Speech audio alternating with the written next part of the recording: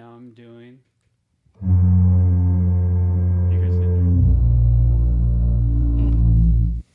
The Recovery Revolution will be podcast on the Since Right Now Addiction Recovery Network.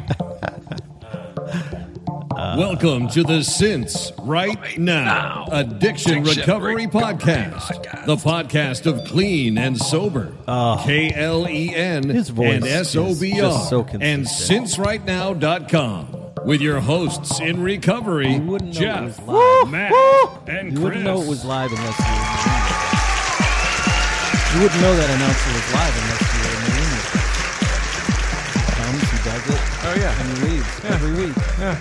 Nice good. guy. Nice guy. I don't know his name. Hi, Phil. Phil. I never told you Phil. this. Phil.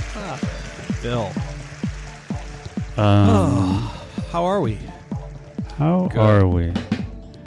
We're good. We are good, are we? Yeah. I didn't relapse, but my sponsor did last week. Yeah, so I'm a little Jeff bummed about Sponsi that. relapsed. Went out and drank again. Turns out that's what people in our business do, man. Yeah. They like to drink. Drinker's gonna drink. Yeah. So that was kind of bad. Hey, everybody listening live in the chat room. We're off and running. Yeah. So your sponsee relapsed. Yeah. We're talking about Jeff Sponsi. Still a little relapsing. And then tonight I saw a guy at the meeting and his brother who I was like, this guy was solid when I knew him 3-4 years ago. He relapsed too. He's like, he's out. He's currently out. You know He's what? been out for 2 years. I'm like, how does someone stay out for 2 years? That's crazy. Well, yeah, you know.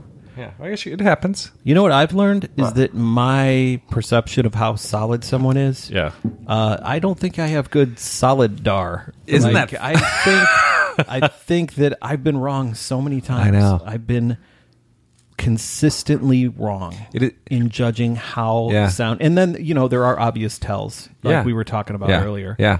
There are obvious tells that somebody is cruising toward a relapse. Yeah. But sometimes just in the rooms when you sit across from somebody week after week and you think, this person is on the money. Yeah. Not on the money. Not on the money. Well, I was shocked about this one just because, they just were in it. They're in it to win it. In the middle of the boat, doing the deal. Yeah. And then you're like, this guy went out and relapsed. For a while. So it's crazy. But you're right. Like, it's not a good thing to gamble on. Like, No. it'd be good. You could give odds on people, but the house would win. The house wins so often. You can't quite tell who's really solid. That's a great point. Yeah. You just don't know, man. Yeah. And you hear that all the time. People went out, you're like, what? That guy went out? No way. So Jeff was saying earlier that his sponsee and me, when one of the times when I tried to get sober, his sponsee was fixating on things other than sobriety. Yeah. It was like thinking about jobs and a place to live, and if I could just get this, everything will be cool. And if Yep. I can just get this, everything. And I was the same way. Yeah. I said, all I need is to get another great job and get a cool place, and things will Yeah. start taking care of themselves. And then the last time I got sober, I didn't care about any of that shit. I was like, whatever, it's all going to happen. Yep. And then I got Interesting. sober, and it all happened. And And when I first met this guy, he just cared about staying sober. Right. And then he started getting just obsessed with, he was just bummed out he didn't have a car. Bummed out he hated this job. Bummed out he was going to go for a new job. Bummed out he was on probation. He worked through all this stuff. And there was this point where it was like, I could tell. yeah, You're setting yourself up for this relapse. You're trying to get a job that you probably aren't ready to have. Yeah. You're obsessing about this, and this, and then the job didn't come through. Right. This guy's an asshole. You go to work, get in a fight at work, go out, boom. 3 things that happen. But it was it's weird. Like when they say every relapse happens way before, they're kind of premeditated and you start, and I'm like, yeah, it sounded like it reminded me of you that time.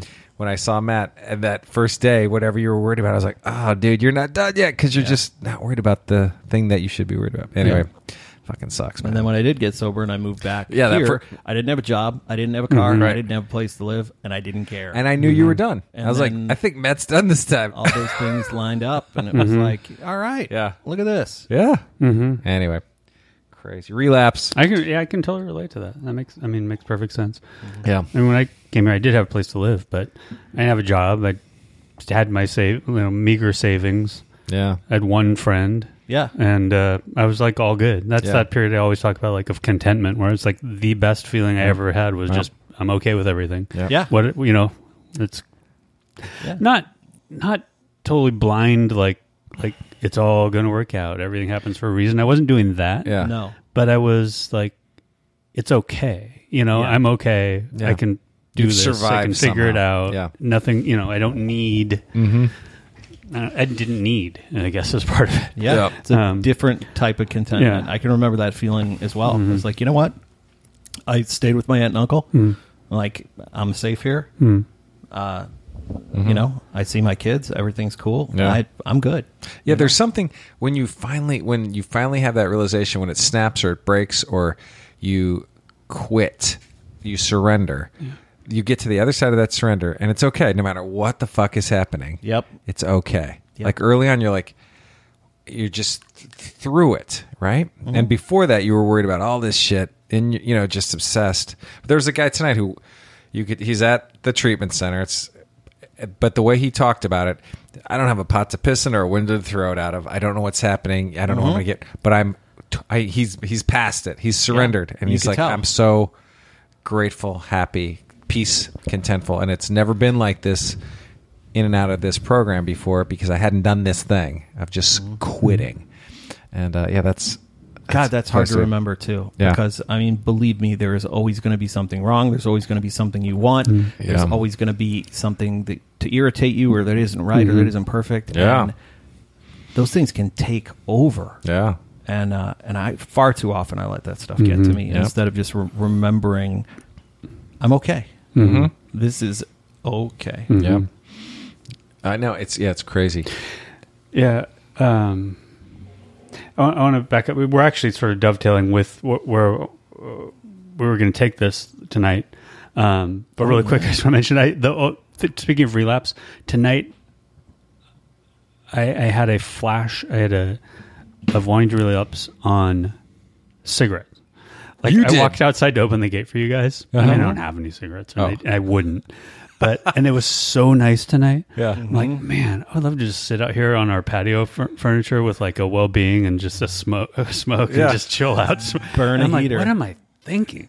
Wow. You know what I mean? When was It the last time that happened to you? Oh, that I had A relapse thought of smoking. Years? years, because normally, like even if I smell somebody smoking, Oh, I'm yeah. like, oh god, get the fuck out of here with that shit. Yeah. But it was like weird. It was almost like I was going. You know what I mean? Like I forgot that I didn't smoke for a minute. You know what I mean? Which Yeah. that hasn't happened in forever. Yeah. That's funny. It happened Yeah. to me recently too. Yeah. I was talking to Where you just want to have a cigarette. Micah about it. Yeah, where I smelled it and it didn't repulse me. Oh, Normally I'm like, I can't believe I ever did that shit. Yeah. Yeah. I stood outside and willfully did that, but I smelled it the other day and was like, yeah, okay, all right, I see it, I see it. Wow. That's funny. Yeah, now Quick like flash. I used to think like if I was sitting outside, like at a bar, restaurant, whatever, that's where you got to smoke, and it was cool because you were outside. Nobody should be tripping because it was outside. Yeah. What's the big deal? Yeah. Now, if I am, I'm like, are you serious with this shit? Are you Yeah. fucking kidding me? You're smoking Around people? Anyway. But so okay, here's the thing. So we were kind of going there, and we did tell Eric last time that we would talk about this. So I want to make sure we do. Okay. Because we already kind of were. The last days struggling to quit and the tough early days of recovery. Wow. And I know we're kind of talking about the transition, but the last days struggling to quit. Yeah. I know we've talked about like literally the last revelations and the last come to Jesus and Yeah. the last Jesus and the is Jesus. rockiest bottom. Right. Yeah. The Rocky Bottom boys. Yeah. Rocky Bottom boys. Yes. But the last days struggling to quit. Yeah. I think that would be probably back up like a few months, right? When you're like Yeah. Where you. when you're Yeah, 'cause I bumping had- down the rocky slope. Yeah. I was drinking and going to meetings for like 2 years, which is a weird place to be Oh, because that's a rough place. people in the program. You're putting together some time, week, 2 weeks, but you aren't done yet. You haven't No. hit the bottom, and I was working at a bar or restaurant.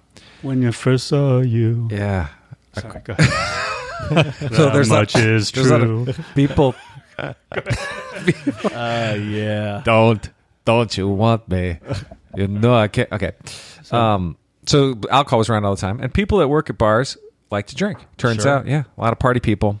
Absolutely. So I was going to lifestyle. meetings and trying to quit. And the last days for me, my cousin and all her girlfriends came down to stay with me. I was living in Florida, and on a bender, waking up partying with them every night, All of waking you. up. Yeah, just shaking. You know, had the palsy, trying to choke down alcohol in the morning. Crazy. And then I went to buy some 12-pack, and I remember this. And I was at the point where I was telling myself I'm not going to drink today, in my head screaming, and I was still going to buy liquor as I'm telling myself I'm not going to drink today. And then I'd get in the car and I'm like, I'm not drinking today. And as I'm going to buy fucking liquor, and you just feel like you're insane. And I remember I was buying this 12-pack, and this guy that I go to meetings with is walking up. He's like, hey, how's it going? I'm like, oh, yeah, I guess it's not going that good. I'm like, oh, I'm just buying it for some friends, which is, Of course. awesome. I'm just, my cousin's in town. I'm just buying a person beer. But that fucking horrible feeling that you think you're crazy because you can't stop drinking. You want to stop drinking and cannot. And struggling. The other thought is I kept struggling that I was a morally bad person, and some people are just morally bad people, and I need to accept that that's who I am. I have no morality, and that's just me. And so I'm going to have to live my life being that person. So that was my other rationalization of why I'm still drinking. Miserable. Yeah. So that was the last couple of days. I remember that. Brutal. But so you'd reconciled yourself, though. Was it literally up until that moment you talked about sort of falling to your knees? Yeah. Had you literally reconciled yourself until that moment, do you think? That's what you were going to be? Or Yeah, pretty close. You know, that like- funny? Yeah, like I was on that. Yeah, I mean, I had that moment. I got confronted. I was shagging two of the girls that we were with. So I got caught by my other girlfriend at that point. Oh, boy. Yeah, Whoa. so that wasn't a pleasant scene. So there was an actual moment, but it was all of these things led to just not being able to stop drinking, being a mess, being just a disgusting human being, right? And you somehow you get a moment of clarity of, I am a disgusting human being with this behavior, with the fact that I can't stop drinking, the fact that I can't stop lying, the fact that my entire world is a lie, conning everybody. I mean, the whole thing, and it just the relief of letting that crash down and stopping and saying, I can't do this. I can't fucking quit drinking. God, please help, was instantaneous for me. And I immediately felt better. I just quit. I surrendered and immediately felt okay and was in no better shape than you were a minute before, as far as just you're still a dirtbag.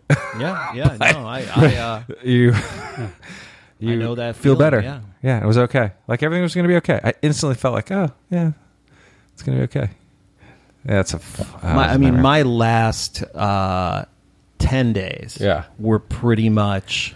And this is the last time. This is the last time, yeah. Okay. And as a quick aside, when you are struggling at the end and at the beginning, so your last days of drinking and your first days of sobriety, you really find out who your friends are.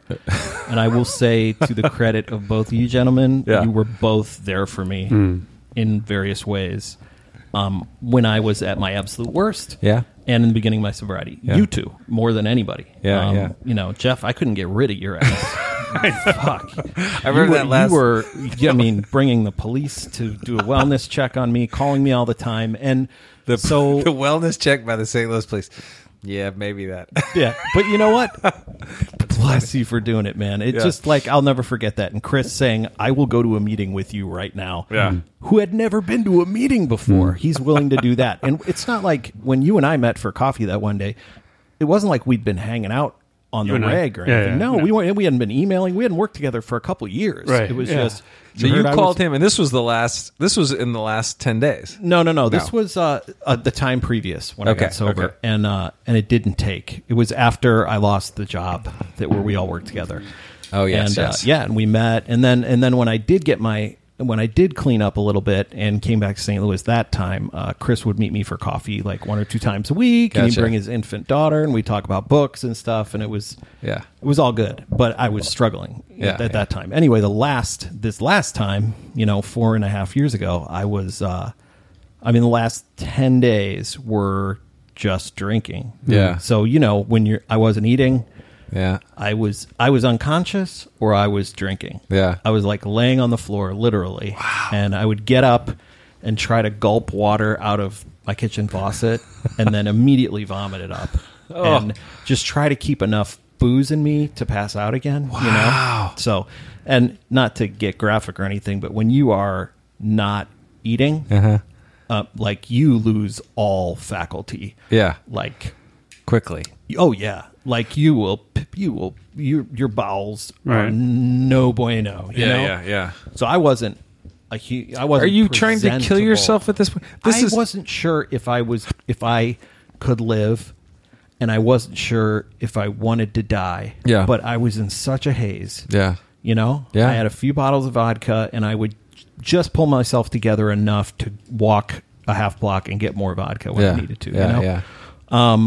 And then I let my phone die. Yeah. So my family was looking for me. Nobody could get a hold of me. Yeah. All the lights were out in my place, and I was just laying on the floor. It was that loft I had with That the super exposed sexy brick, loft. the exposed brick and the hardwood floors. The interior and, loft with no windows. no windows, and I was just laying on the floor. And then I finally charged my phone, and I didn't know what time it was. I had no sense of day or time, so I had no idea. But I finally called my mom. Yeah. And said, I want to go into the First Step House, which was the worst place I could think of going. It was this recovery place that always scared me. It was like it's the last house on the block, man. Yeah. Worst of the worst, go there. And I'm like, I want to do that. Yeah. And she said, it was 2 a.m, and she said, okay, your dad will be there tomorrow. And my dad showed up like 10 hours later. Wow. But that next morning, I woke up for the first time, really woke up, and walked to the downtown Schnucks Culinaria. Yep. And was waiting out in front for it to open So you at could get some 7 booze. o'clock so I could get some booze. Yeah. And there was this homeless guy standing there drinking out of a brown paper bag, and I was like, do I ask him for some of that? Because We're shaking or just like, what's that? oh my The God. Dr. Nick from The Simpsons was, my skeleton wanted to jump out of my body. Like my skeleton wanted to jump out of my body and run away. So, Yeah. and then, my dad showed up, and he had talked to a friend of his who is in long-term sobriety in Chicago. This old Chicago cop, Yeah. Bill, and Bill was like, you got to get more booze. You have to keep booze in him until you get him to Chicago.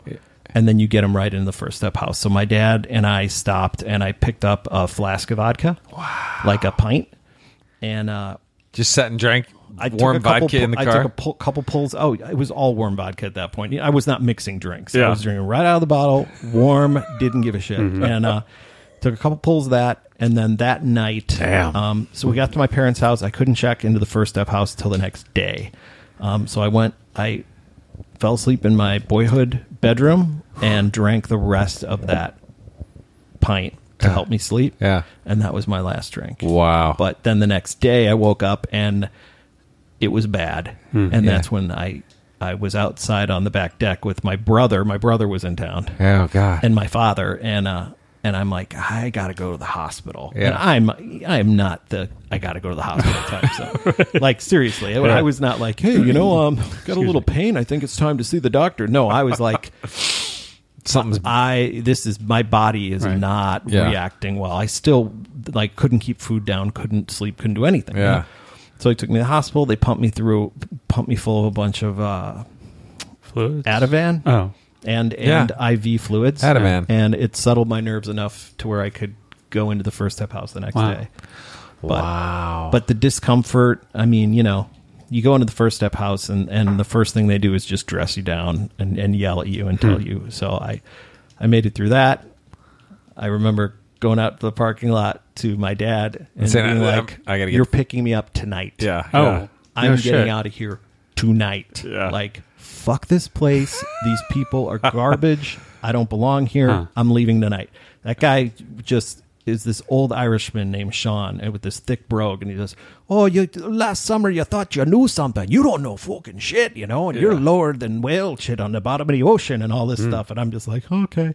And so, and then and that night, you know, the whole thing, pacing, smoking a whole pack of cigarettes, couldn't sleep. And then at some point the next day, it just occurred to me, I was so angry with the people and the way I was being treated. And it just occurred to me, I'm just going to do this. I'm just going to do this to show all these bastards. And just because I don't have anywhere to go, I don't have anything to lose. I burned every bridge. I'm done, you know? Yeah. My parents didn't want me in the house. Yeah. They didn't? No, my mom was like, "You stay here tonight, but you are not welcome here." Yeah. My parents were both sober at that point. Right. Okay. And she's like, "You are welcome here when you get sober." Right. Yeah. But until then, you're not. You can't be here. Yeah. Because the summer prior to that, I'd gone home and lived with my parents for a few months. And it was great. You know, we're like eat out every night and go to some meetings. Right. And, you know, "Oh, Mom, you made cookies again? Being sober is hard, you know. I'm going to go outside and smoke and then ride my bike," you know. And it was like being a kid again at age 40. So, and then I stayed there for 90 days, and the rest is history. But I do remember it wasn't like a relief or a release or a I remember God you telling that story, like, take me away. It was like, you know what? To hell with it. Yeah. I'm doing this. So yours was very Yours much was like, like, fuck it. Yeah. Like, I'm going to show these motherfuckers. I'm going to show them, funny. and you know what? I'm done. I'm so tired of this fight, and I finally felt So there was just a little bit of surrender, something. I felt safe. Yeah. Too. I was like, you know, there was this. He's passed away now, but there was this former Golden Glove boxer named Teddy who was the house father on weekends. Yeah. And I'm in my little room, and I would walk out the front door to smoke, and Teddy slept in like the big main meeting room. He didn't have a room. He's sleeping on the couch. And here's this like total palooka in tidy whities and nothing else standing there. And he's like, hey, Matt, you're going to be okay, brother. He's like, I've been there. You're safe here. Nobody's going to hurt you. And he's like, you got to smoke? And I'm like, yeah, Teddy, come on. So he's standing out in front of this, you know, there's a street in his straight up skivvies smoking with me. that's awesome. You know, is this like What time of year is this? This is Summer? June. June, So, okay. Yeah. No. I'm sorry. April. Early April in Okay. Chicago. So It's it's a little not chilly. Yeah, it's nippy. Yeah. And Teddy's out there burning heaters with me, and you know, and then over time I like became myself again. Yeah. You know, a couple weeks later, they're like, "All right, we're gonna make you head resident." And then a couple nights later, I'm cooking all the meals for everybody. I started a free resume service. I'm like, I'll help anybody here write your resume. That's cool. So this? Like, yeah, Just give. Yeah. I was like, I've got something to give to these guys, and they have something to give me. Yeah. You know? That's awesome. I was the only resident who had a bank account and a driver's license. So they were like, "What?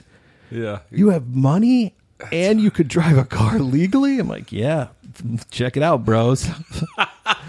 So everyone in there, as low as you thought you were, Right. Everyone in there, in some ways, had worse bottoms. Yes, Isn't way that worse. crazy? Way worse. Yeah, and your bottom was pretty good. Oh yeah, for sure. Yeah, but they And- were worse. Way worse. Yeah. And then, so that was my last drink was that pint. But I do remember a palpable sense of relief. Yeah. Not surrender per se. Yeah. But just like, you know what? Something turned that next I don't day. need to feel like that anymore. Yeah, yeah, Like I have some say in this. You know? yeah. I'm gonna fucking do I'm this. going to do whatever they tell me to do. Because doing, no matter how uncomfortable I am and how much resistance I have and how much I don't want to do this shit, it's so much easier and better than what I was doing before. Yeah. Which is just numbness and oblivion and hopelessness and like really feeling like I was going to die any day, you know? Wow. And they said at the hospital, they're like, the level of dehydration that you were experiencing, like your organs were just about ready to shut down. Wow. Like, you weren't doing big jugs of Gatorade. no, dude, there was Gatorade. nothing. I couldn't hold water down. There was nothing. Man. So you could have been close to like death. Organ. Oh yeah, Organ Oh failure. yeah. The doctor was like, it was a matter of days. Wow. Maybe one, maybe two, maybe you make it a few more. But he's like, you're so dehydrated and so malnourished that you could just go. Wow, that's crazy. So, but you know what? Hey, it's all good, man. Hey, man, whatever. That's great. Now I So don't even this eat was- meat. What? Yeah. The you had missed. I remember you didn't show up for the job. Yeah. And then 10 days later, this was on that kicked off the final binge. Yeah. The Right, we were just like, oh, I got the job offer I wanted. yep, And this was the good job, and you know I was going to be living right up the street, and this is the job with Chris's wife, right? Yeah. The place where I work now. we're sure. Yeah, it all worked out. And this was like everything's coming up roses, right? Yeah, Everything's coming up Matt. Yeah. And I went on a bender the weekend before the job started. Yeah. And I couldn't do it Monday morning. Yeah. Could not do it. yes. And then 10 days later, 10 days later, almost dead. almost right? dead. Woo. Yeah. And in the first couple days of that 10-day stretch, that's when Jeff... Is that when I came over? Me and Jeff, Zach. you came over, Zach came over, you and Zach came over, you Yeah. kept calling me. Yeah. You were... and then I You would not leave me. You were talking to my dad. Yes, you were I did. talking to I my talked to parents. Steve. Yep. Yeah. But you ended up. They didn't come down until you called them. Right. You had to like reach out. It was probably Which is smart. I can't, as a parent, I can't imagine how hard that would be. But No. but yeah, they were They were and aware of what was going on. You know, it's funny. I went to clean out my Gmail inbox Mm-hmm. a couple months ago, and I looked at all these emails. You know, it has the unread emails. yeah. And I couldn't find my unread emails. I'm like, it says I have 38. Where are all the 38? And I go back to 2013, and I find all of these emails from my dad and my brother, one after the other. Wow. And my brother is livid. My little brother Andrew is like, bro, Yeah. where the fuck are you? Oh, that's He's like, crazy. hold your shit together. Call mom and dad. Let people know you're alive. I can't believe you would do this to us. That's wild. Yeah. Yeah. And I don't even know, Wow. what my kids, I don't know. So What a time capsule that is. yeah, dude, it was crazy. That is Just crazy. going back and reading those was absolutely harrowing. Yeah. Wow. And right at the beginning, like day one, I was supposed to have my kids for the weekend, that first weekend, and I had tickets to St. Louis version of Comic-Con, I think. And we were going to go to the Comic-Con. It was going to be nice, and my ex came to drop them off at my loft. And she walks down the hall. She was first, and they were behind her. And I open the door, and she looks at me Yeah. and puts her hands out behind her and goes, "Oh, okay. Oh, you're not feeling well. Okay, guys, I'm sorry. We got to go home. Your dad's not feeling well. He's sick." And they never saw me. She just hustled knew. them out of there right away. Yeah. And then called me and was like, "You're in no shape to have the kids." And I said, "You are absolutely right. Yeah. Thanks for running interference for me, but I don't think I should be around anybody right now." And that was it. Wow. Yeah, I didn't talk to her for weeks, and I didn't talk to my kids for a couple weeks. After I had a couple days sober, I called them and just told them, Yeah. Dad's getting better. They knew something was, they were young at the time. Yeah. 5 years ago, my And have you talked to them? Like, do they kind of know what happened now? they absolutely know what happened now. Yeah, interesting. Both of them do. Yeah. Both of them do. And they're Totally great, I'm sure. they're like so well adjusted. Yeah. And so they're incredible kids, Yeah. And I think that there was a little part of them that thought, is Dad coming back? You know? Yeah. All right. And but I don't know. I think they're definitely grateful that everything worked out. Yeah. That's awful. And now, I mean, my gosh, the level of normalcy is just staggering, Yeah. with my relationship with them. And yeah. So crazy. The end was, at the beginning was super, super uncomfortable for me, I mean, I think, But being in the First Step House, I'm sure was a great experience looking back. Saved your life. It saved my life. It was the rigor. Yeah. Was And it's funny, we were talking about treatment last week, and these guys tonight, like the guys that I've seen, the equivalent of that is the Salvation Army in town and Harbor Lights, right? That are just, you don't have any money. This is where you go. You had told me at one point, a year prior, to my final. You said, so I was like, couldn't be in my house anymore. I had nowhere to go. And you're like, you got to go to Salvation Army. And I thought, and what do you do? What is Salvation Army? They have a treatment center. It's like the First Step House. I didn't know that. Jeff, you and I went and spoke there. Yeah. I didn't know that. It's right on Forest Park Parkway. That's Salvation Army on Forest Park. Do all Salvation Armies do that? No, but there's usually in every market, like major market, there's one of these. That's a treatment center, yeah. But it's when you have no place to go and you want to quit drinking or quit drugging, that's where you go. And it's like $40 a week or something, probably akin to the First Step House. You have no insurance. Yeah. You have nobody there. You work there. You sort clothes. You get a job. Right. And you go to meetings. Is there is there a place to stay or no? Yeah. Oh, no kidding. I didn't know that. It's all inpatient. I wonder how many people know that. Yeah, when you don't. But anyway, all the guys that get out of there go to the club, which is not too far away. So we end up getting a lot of Salvation Army graduates. Which is great. So I've sponsored a bunch of dudes that have gone through that. Yeah. And the First Step House was it's as a opposed meeting to facility. I mean, they have. But you're there. You like the beach treatment center versus that place. Oh yeah, that's where when you're fucking. That's your last straw. Absolutely. You're not like if you. That's where you are. Yeah. You're done. Nobody in there has insurance. Nobody in there. Yeah. A lot of them don't have any money. You know. Yeah. I mean, it's actually. I think it's $80 a week. Yeah. And that's, there are 3 to a room. Yeah. And they have between like 4 and 8 residents at any given time. That's it. Yeah. And you have to have 2 sponsors to get in. And you go to minimum 3 meetings a day. Yeah. I was doing sometimes 5. Yeah. And, you clean, you have chores, you cook, you do your whole thing. Yeah. And, And by the time once I became head resident, like I was head resident for 2.5 months there. Yeah. By the end of it, I was like writing the menus, and I'm like, guys, I'm gonna do a bouillabaisse tonight. It's gonna blow your fucking minds. Like awesome. I was super. I became very comfortable there. Yeah. And made a lot of friends there. Yeah. And then this like Northwest Chicago union. Everybody's an iron worker or a plumber or a cop. Yeah. And that's it. That's what you are, I couldn't have been more different from those guys, but it didn't matter. Yeah.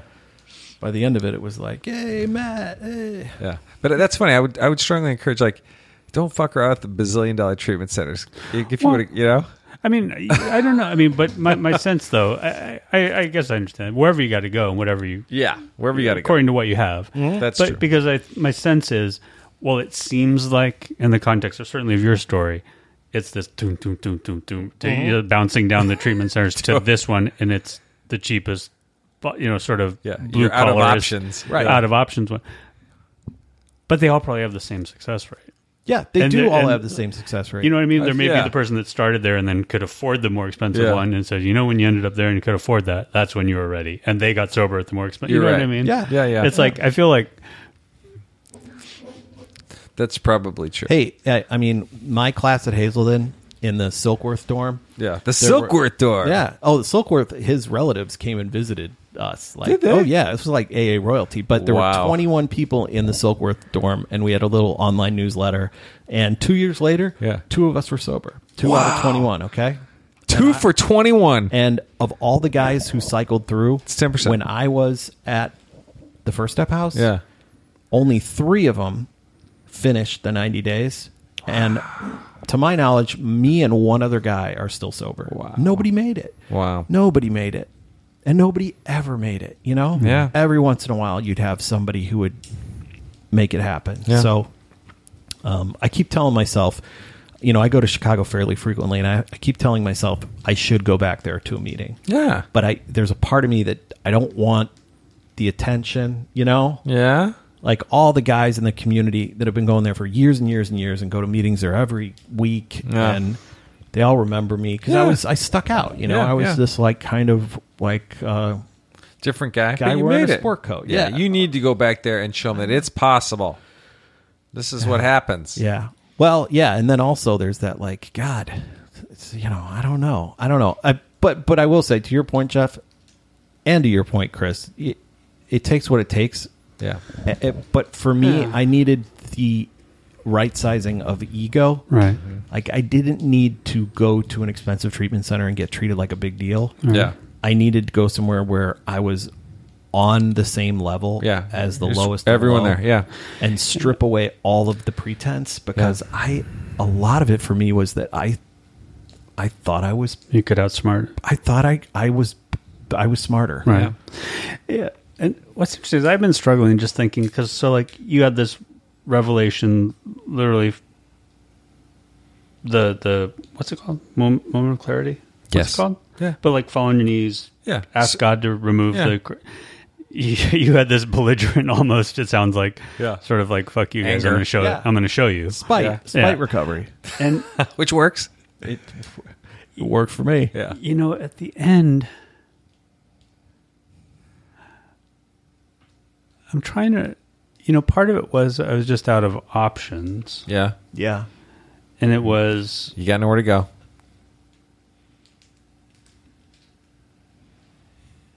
It was like the next play, in a sense. Right. Like, I'm going to give this a shot. Yeah, but I don't know if that's true or fair to myself. I don't know. But as I'm trying to remember it, it's like, it'd been a steady decline. I had come to a realization that I was an alcohol, dependent on alcohol, clearly dependent on alcohol, definitely abusing a number of other substances.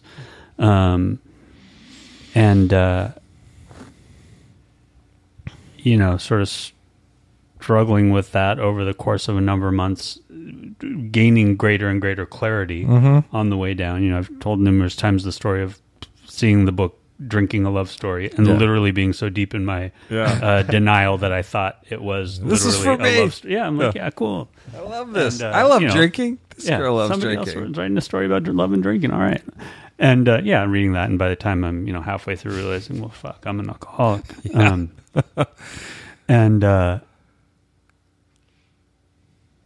Yeah. And then the driving home from a club high as fuck on coke and ecstasy, and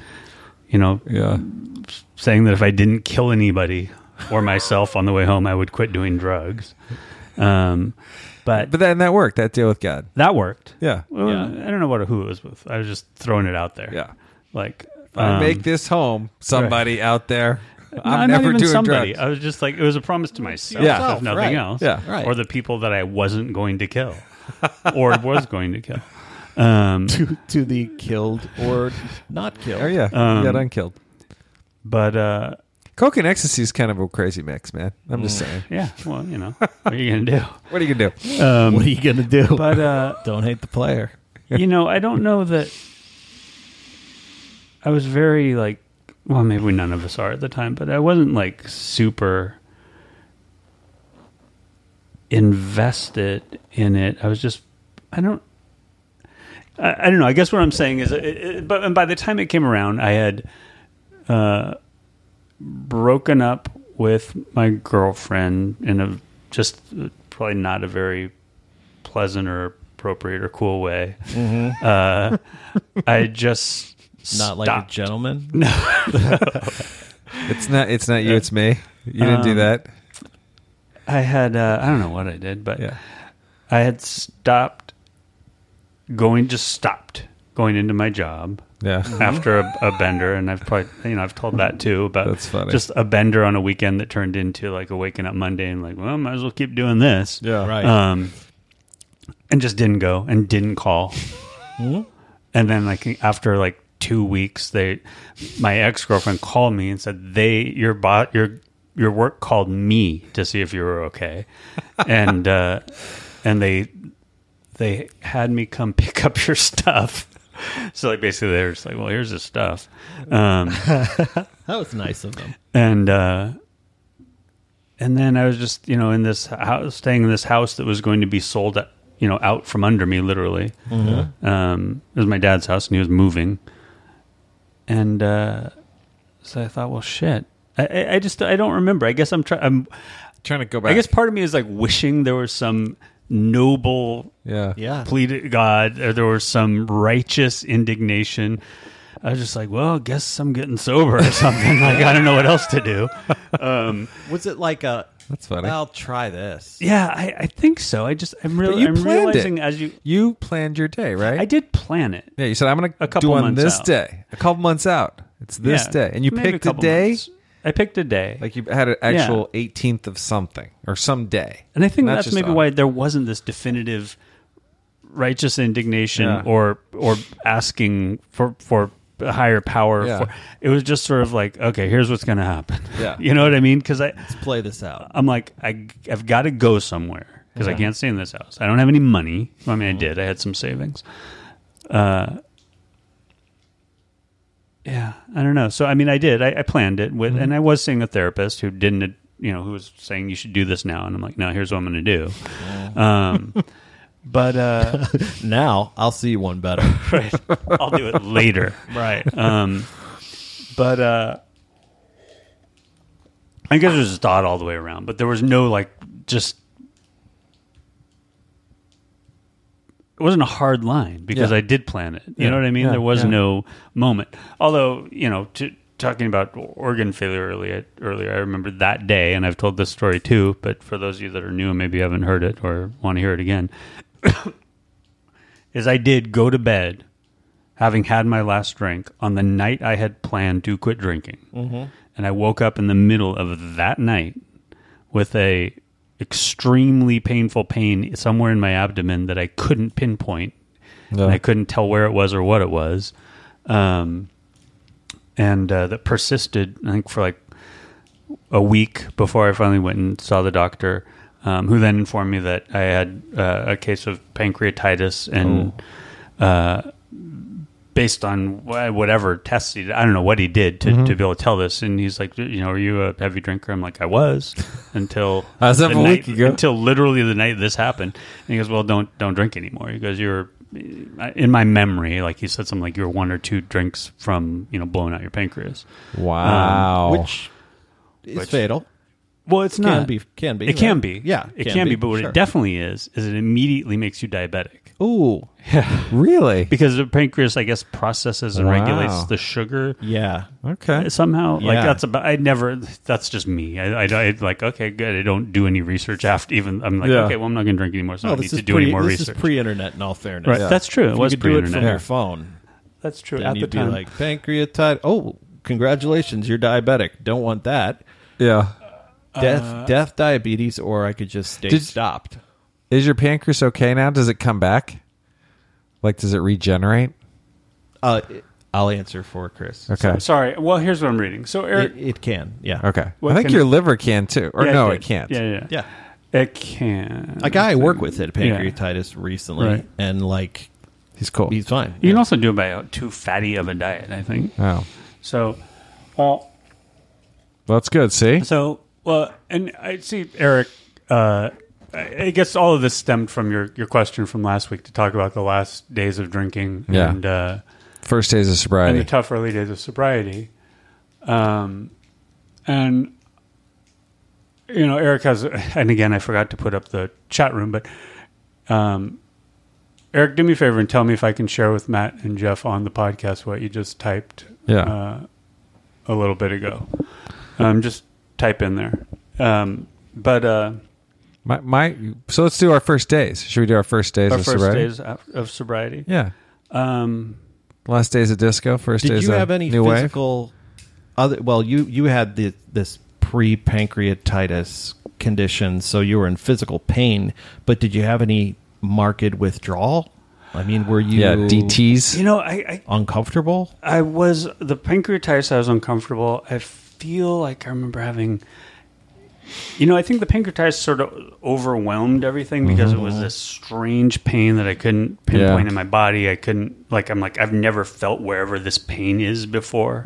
Or, it was, I still don't know where my pancreas is, but I think it overwhelmed all the other things. I feel like I had headaches. I definitely had this abdomen ache. I feel like I had the shakes. The shakes. I guess is that DTs or what? Delirium tremens. tremens. You're literally delirious. Delirium tremens. I don't know. Tremens. Yeah, you had. I don't know if I was the delirious. tremens real bad, but I definitely was, and I feel like that persisted for a while, where I was just shaky, rickety hand, Jimmy leg. Yeah, I know. That's funny. Let's use the proper hobo medical terminology. Yeah. But scarecrow arms, whole deal. And I know, like, I got like really bad acne. Oh, again. yeah. Mm-hmm. I guess that's Interesting. your body pushing out all the toxins. Mm-hmm. Just like blow out acne. Well, because I guess your body acclimates to thinking what you're putting in it might need, since you're putting so much of it in, and then when it realizes you don't need it all, it starts getting rid of it all. That's funny. Yeah, no. Other than that, I think I know that it's not recommended to do a home detox because any number of things could go wrong. But that's kind of what you did. It's exactly what I did. You were Gatorade. No, you said you switched to Gatorade. I did a lot of Gatorade. Not recommended, but. No. But that's got sugar in it, and it's good for. That seems like a pretty good thing. Yeah, electrolytes, hydrated, sugar. Yeah.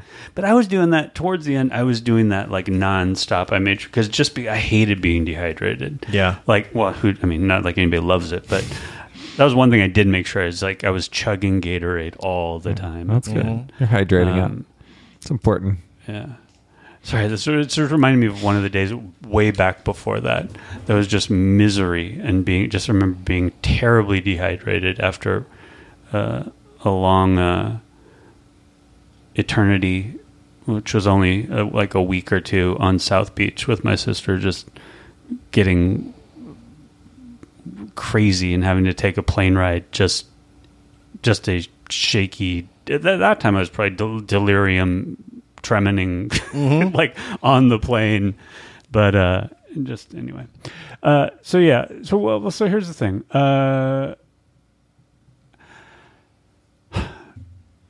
Eric gets the negatives, and we all do, and nobody's and the potential catastrophes, and we all do. Doesn't want to quit because it feels pretty good to be numbed. Yeah. And That's what, we were just talking about it tonight.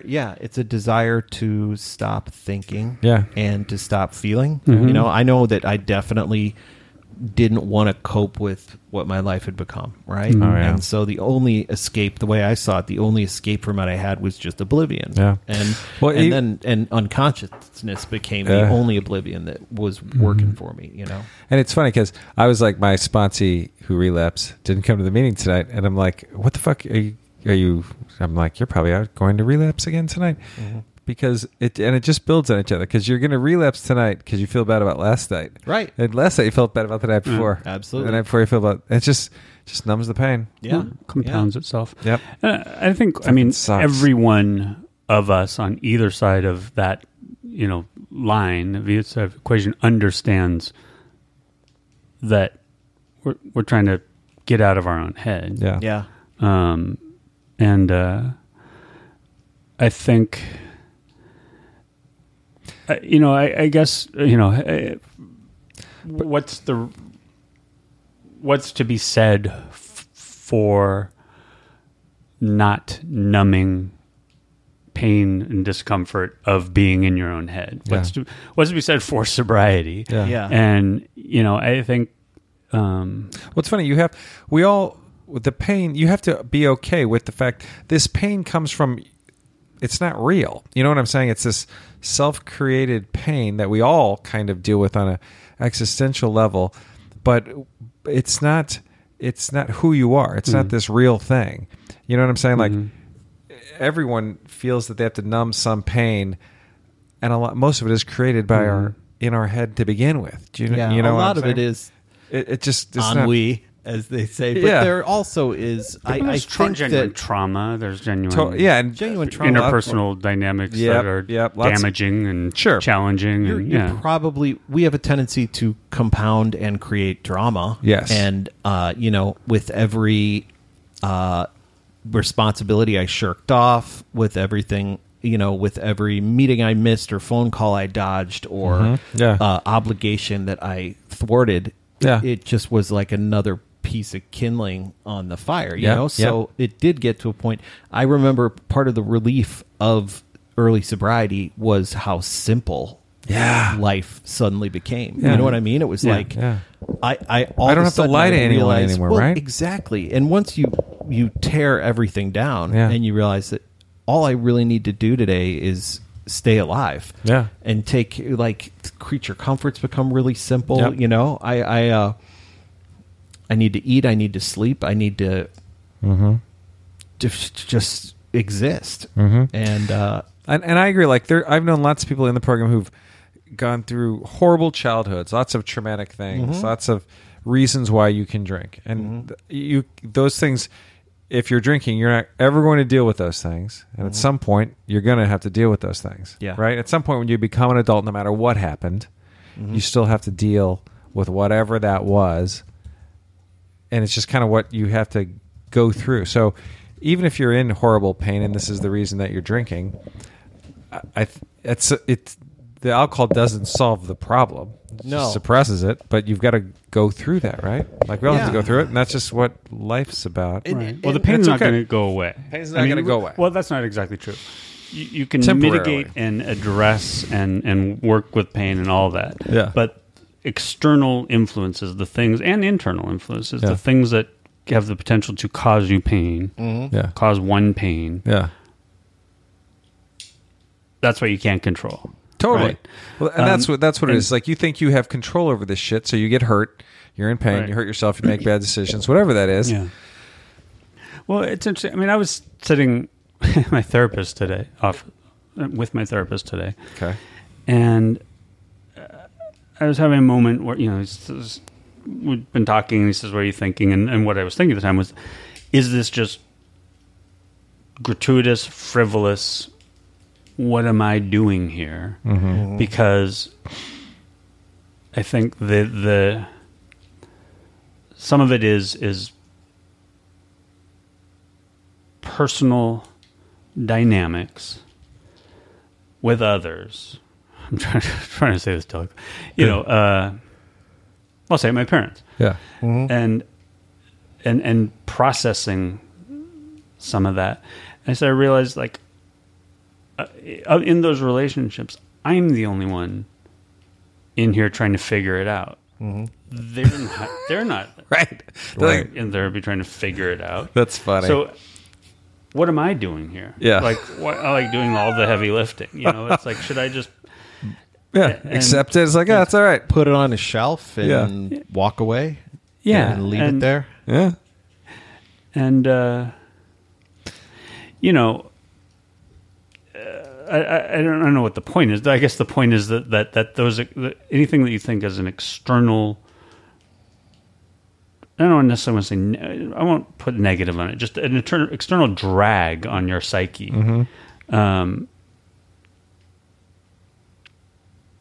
You can't make the source. You're not going to alter the source. Right. What happened happened. Here's the truth. I have never changed so much as when I am in pain. I got sober because I was in so much pain, and through pain came the biggest change in my life. It's happened probably 3 or 4 times. The biggest transformations I have ever had, including this last year in business, came from low points, getting fired, fucking up my job, whatever. Pain came change. And so if you really want to think about what pain's going to bring you, it's going to bring you change. That's what's going to happen. It's like childbirth, Jeff. Thank you. Thank you, Matt. It's all just a birth analogy, people, is what we're trying to say. Push! I think we just solved it, and thus concludes Since Right Now in the podcast. We've gotten to the end. No, it's like childbirth. But that's true, right? The worst pains that you've been in. Pain definitely begets change. That's it. Because... it forces your hand. It forces your hand. But that's just comfort. That's what you need to tell yourself. And it needs to get pretty bad for me to seek out something. Which is the worst. It's funny. We talk about childhood trauma and things that may have happened to you that you are drinking. You're trying to put this gauze or this mitigate by throwing something in front of it. And the same goes for just free-floating depression and anxiety. Like, I look back, I had a very fortunate childhood. I was a good student. I was pretty, like, my career came pretty easily. I did pretty well. Like, I had no reason to be deeply depressed all the time and terribly socially anxious and just this, like, cauldron of craziness. I had no reason. Yeah. And yet there it was. And yet I was drinking to try to mitigate this thing that I didn't even know why it existed in the first place, you know? And that's a whole nother deal. Like, when you take stock of your life and you're like, well, it's just, it's pretty rosy. Why do I feel like garbage all the time, you know? That's fucking terrifying. All right, let's try some practical, direct answer here. Okay. Here's what I wonder. With many with years of sobriety, you seem pretty content in sobriety, but did you feel that way right away? Did you miss it at all? Were you frustrated? Miss drinking. Miss drinking. Yeah. Did Not the last time for me. Not the last time for me either. No. Every time I got sober before that, which was 4 or 5 times in which I had more than 30 days, sometimes a couple years, I missed it with every molecule of my being. I was just, it was all about, why can't I do that? That's what I do. That's what works for me. But this time, I did not miss it. It was relief. And I'll say, I didn't. I don't have any recollection of missing it at all in those early days. What I do know is leading up to it, I think like maybe the week before, I've told this before, like I can count on one hand the number of times I've cried in the past, 30 years. Yeah. But one of those times was standing, still drinking probably the week before I quit, drunk, with my parents, and I just remember they're sitting in like lounge chairs on their deck, and I'm standing in front of them. I remember with a Heineken, sort of probably a little weaving and talking to them about quitting. And nice and brand. I remember I started crying and saying, it feels like I'm killing my best friend. Yeah. Wow. Now, and that was the Heineken? Little Heineken? Just your best friend? alcohol. Called them and Heine, little Heine. Little Heine. Little Heine. But so, that's terrifying. You were crying for your alcoholism. I was mourning the death of my best friend. Yeah. Well, checks out. And it was absolutely. I do know that was the sensation. Yeah, I remember that. I remember that feeling. Yeah. That without alcohol, I would be friendless. I would be alone, uninteresting, boring. Yeah, not who you are. Not this fabulous, awesome person that alcohol. I'd already become wildly uninteresting, wildly boring because I was just a gross mess of a fall down drunk at that point. Drunk people suck. They do. They do. To deal with, in social situations. I'm telling you right now. Boring, repetitive, totally. But not funny. Not funny. Not interesting. No. But so I absolutely get that. You think totally. It's not Pollyanna. It's not rose-colored glasses. But you think I'm never going to have that kind of fun or that kind of comfort again. Yep. That is terrifying. And it does depend on what. Yeah, and that's scary. And I think that is super true. I think I didn't miss it, but there's you do wonder. I was incredible fear about how you're going to handle New Year's and this holiday and how you're going to, you have no concept of how you're going to do anything without alcohol. That is terrifying.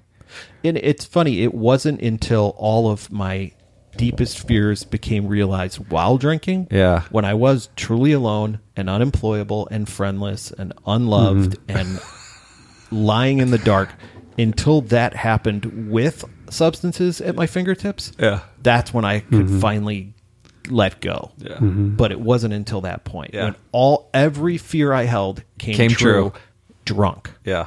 Yeah. Then it was like, okay, I think we have a conclusive answer here.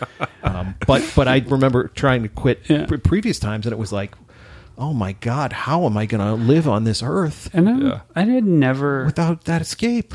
Even entertained it. Maybe I had once entertain quitting, but not very seriously. But, and the thing I want to address too is, so, Eric, that booze does not actually love you unconditionally.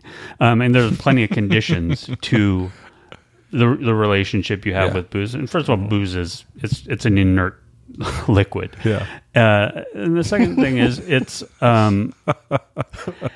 there are plenty of conditions for you, particularly when you're dependent on it. You're inextricably tied to the thing. It's totally conditional that you have it with you at all times, that you ingest it regularly, that you to the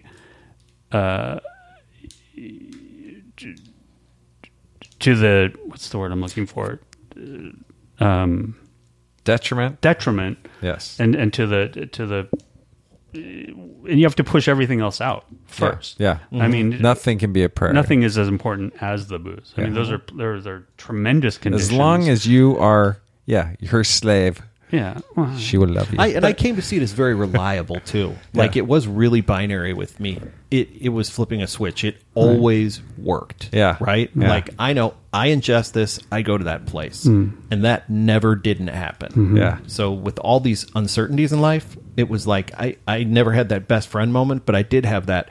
This not I she. know. Maggie's taking offense that you named booze she. Oh, sorry. Or you gendered booze she. Old lady Barleycorn? Jack Daniels? Sorry about that. Jackie? That's funny. A dog will love you unconditionally. Will it though? My dog does. Well, not booze. Mine is kind of day-to-day basis. Constantly in renewal. So, okay. So Eric agrees. Yeah. Yeah, I don't know. I think we've always been the show that raises questions and gets questions, and we don't. I think anybody that says they have, there's no blanket answer. Nobody can have the answer for another. I think in recovery, it's like you have to find the answer that fits for you when you're ready. Yeah, I think do what you can to find the solution that works for you. I know we repeatedly, even in the chat room right now, they're talking about, refuge recovery, different paths that you can explore. And the reality is, they always say the best time to look for a new job is while you have a job. Yep. It's sort of the same thing. It's like, there's no reason you can't explore while you're still drinking avenues, pathways, and try them. I mean, I think the scary thing is, and I went through this though, is I was scared it would work. Right? Oh yeah. And that's part of why funny. I'm like, when my therapist at the time was like, yeah, you're dependent on alcohol and probably these other drugs, and you should probably stop that now. And I was like, nah, I'm gonna do it a little bit later. You're scared it'll work. That's why I put down Alan Carr's Easy Way to Quit Smoking when it said, by the time you're done with this book, you won't be a smoker anymore. And I'm like, well, fuck, I'm not ready for that. Yeah. Like, so I'm going to put it down for like a couple months while I. That's funny. But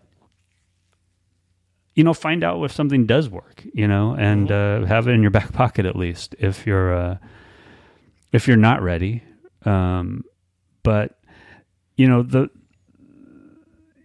asked us to talk about the early days and how we felt about it, and were we frustrated and did we miss it? I don't know. I mean, there's probably pangs. Anything that you've spent that much time with and had that close of an interaction with, when it's gone, you're going to notice the absence, and whether or not that means you miss it, like in, like I said, like you killed your best friend, or you just you feel like something's missing. Yeah. I know I felt like I had removed the substance, but I didn't remove necessarily the routine, and that's why, or the behavior, and that's why I did immediately realize that for me, I needed to drink NA beer or it wasn't going to stick. Right. So then but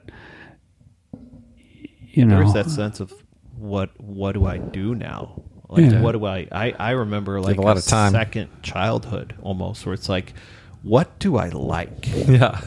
You know, I remember regressing back to like my, 12, 13 years old, where it's like, what were the things I liked then? What were my interests? What am I interested in? Yeah. When I'm alone, Yeah. what do I like to do? Yeah. You know? Yeah. There's a lot of time. Opens up a lot of time. I just started reading like instantly. Yeah. As soon as I was able to stop shaking, probably the fourth or fifth day and felt a little better, I just started reading, and that's just tore through. Thanks, stuff. Lynn. It was great. Well, again, all we can do is good to be sober. It does. I will say that it feels great to be sober. And for what it's worth, are we coming back next week? Is there any reason why you're not? Because if Aren't you going to be out soon, or no, your wife is? my wife, Yeah. no. Oh yeah, well she's going to take a week off, but we're going to be here like a staycay. Staycay. But that's in a couple weeks. But Very nice. because my anniversary's coming up September 1st. Oh shit! So it's like 21 years, I think. And 21. That's like I in think a it's week. 21. like your sobriety can drink. Yeah, Legally. yeah. Be careful with that. You know what I'm saying? But the reality, I can't imagine, I can't fathom being here without being a sober person. Yeah. Oh, And the recovery part's the hard part. I don't even know. We'll have to talk about recovery maybe next week or something. I'm struggling with the notion of recovery, what it means. It's like some panel of, I don't know who's appointed them or how they're credentialed, but they're like now recovery scientists, and they've formed a It's deep state recovery, motherfuckers. consensus. right. What? Big recovery. Big recovery. Deep state recovery. But they've formed a consensus on the definition of recovery, so we don't have to keep guessing what it means. Oh, finally! God, I've been waiting. And the perennial question, like, how do you identify yourself and all that? And I'm realizing I don't know if I want to be part of the club that would have me as a member, sort of vibe. Yeah. And I think that's my surliness, my cantankerousness. I'm right with you, though. How do I identify myself? By my proper name. but then we're doing this in the recovery space. I briefly named everything the Recovery Revolution, and I don't know. I think I don't know what the that's just stuff that's going around in my head. Anyway, look, Eric, we all want the best for it. Yeah, we all want the best for all of us. We're all in this together, doing it how we do it in all different ways, and we just want everybody to be as happy as they can be and as healthy as they can be, and However you get there. Why, and your reasons are your own. and the other thing we want is to say bye-bye. Bye-bye. Oh, first, thanks again. DJ FM does our intro and our outro. DJ FM. If you get a chance, give us a rating on iTunes, the best one you can, and leave us a review if you want. And you know what I realized I'm going to start doing? What's and that? this is totally legit. You got anything to plug, Jeff? Do I have anything to plug? Yeah. We're plugging right. Oh, Wellbeing Brewing. Yeah. Yeah, Wellbeing Brewing. We're in deep in our development of my new exciting product. It's a coffee stout, and I've never had a stout. I've never drank one, so I'm really excited. And for those not familiar, Wellbeing Brewing is a non-alcoholic. And I think we're going to go 0-0 for this. I think we're really going to try to do a 0-0 non-alcoholic coffee stout. That's our Sounds next one. delish. I know, doesn't it? Can't I wait. hope it Forward is. to it. I know. really do. Me too. I got nothing. Not a damn thing. DJ, my wife. Just keep listening. I'm going to do some. Finally, my daughter's back in school as of today. I am going to do a few little updates. Dip my toes back into the site to correct a couple things. People are having trouble figuring out how exactly to call in.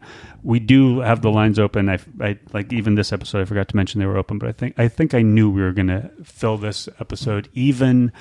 Go a little bit long, but look for some updates on the site maybe this coming week, starting like next Monday.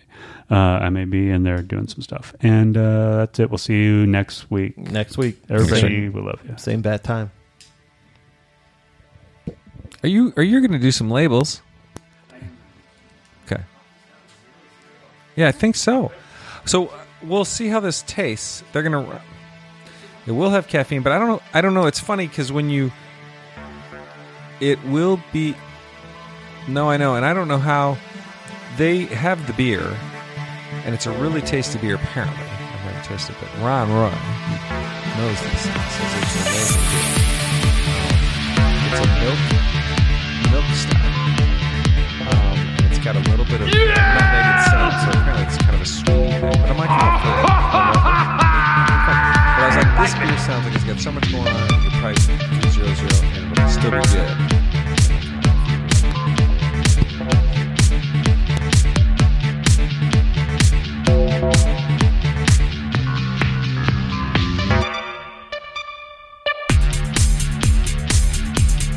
This has been another clean and sober intervention.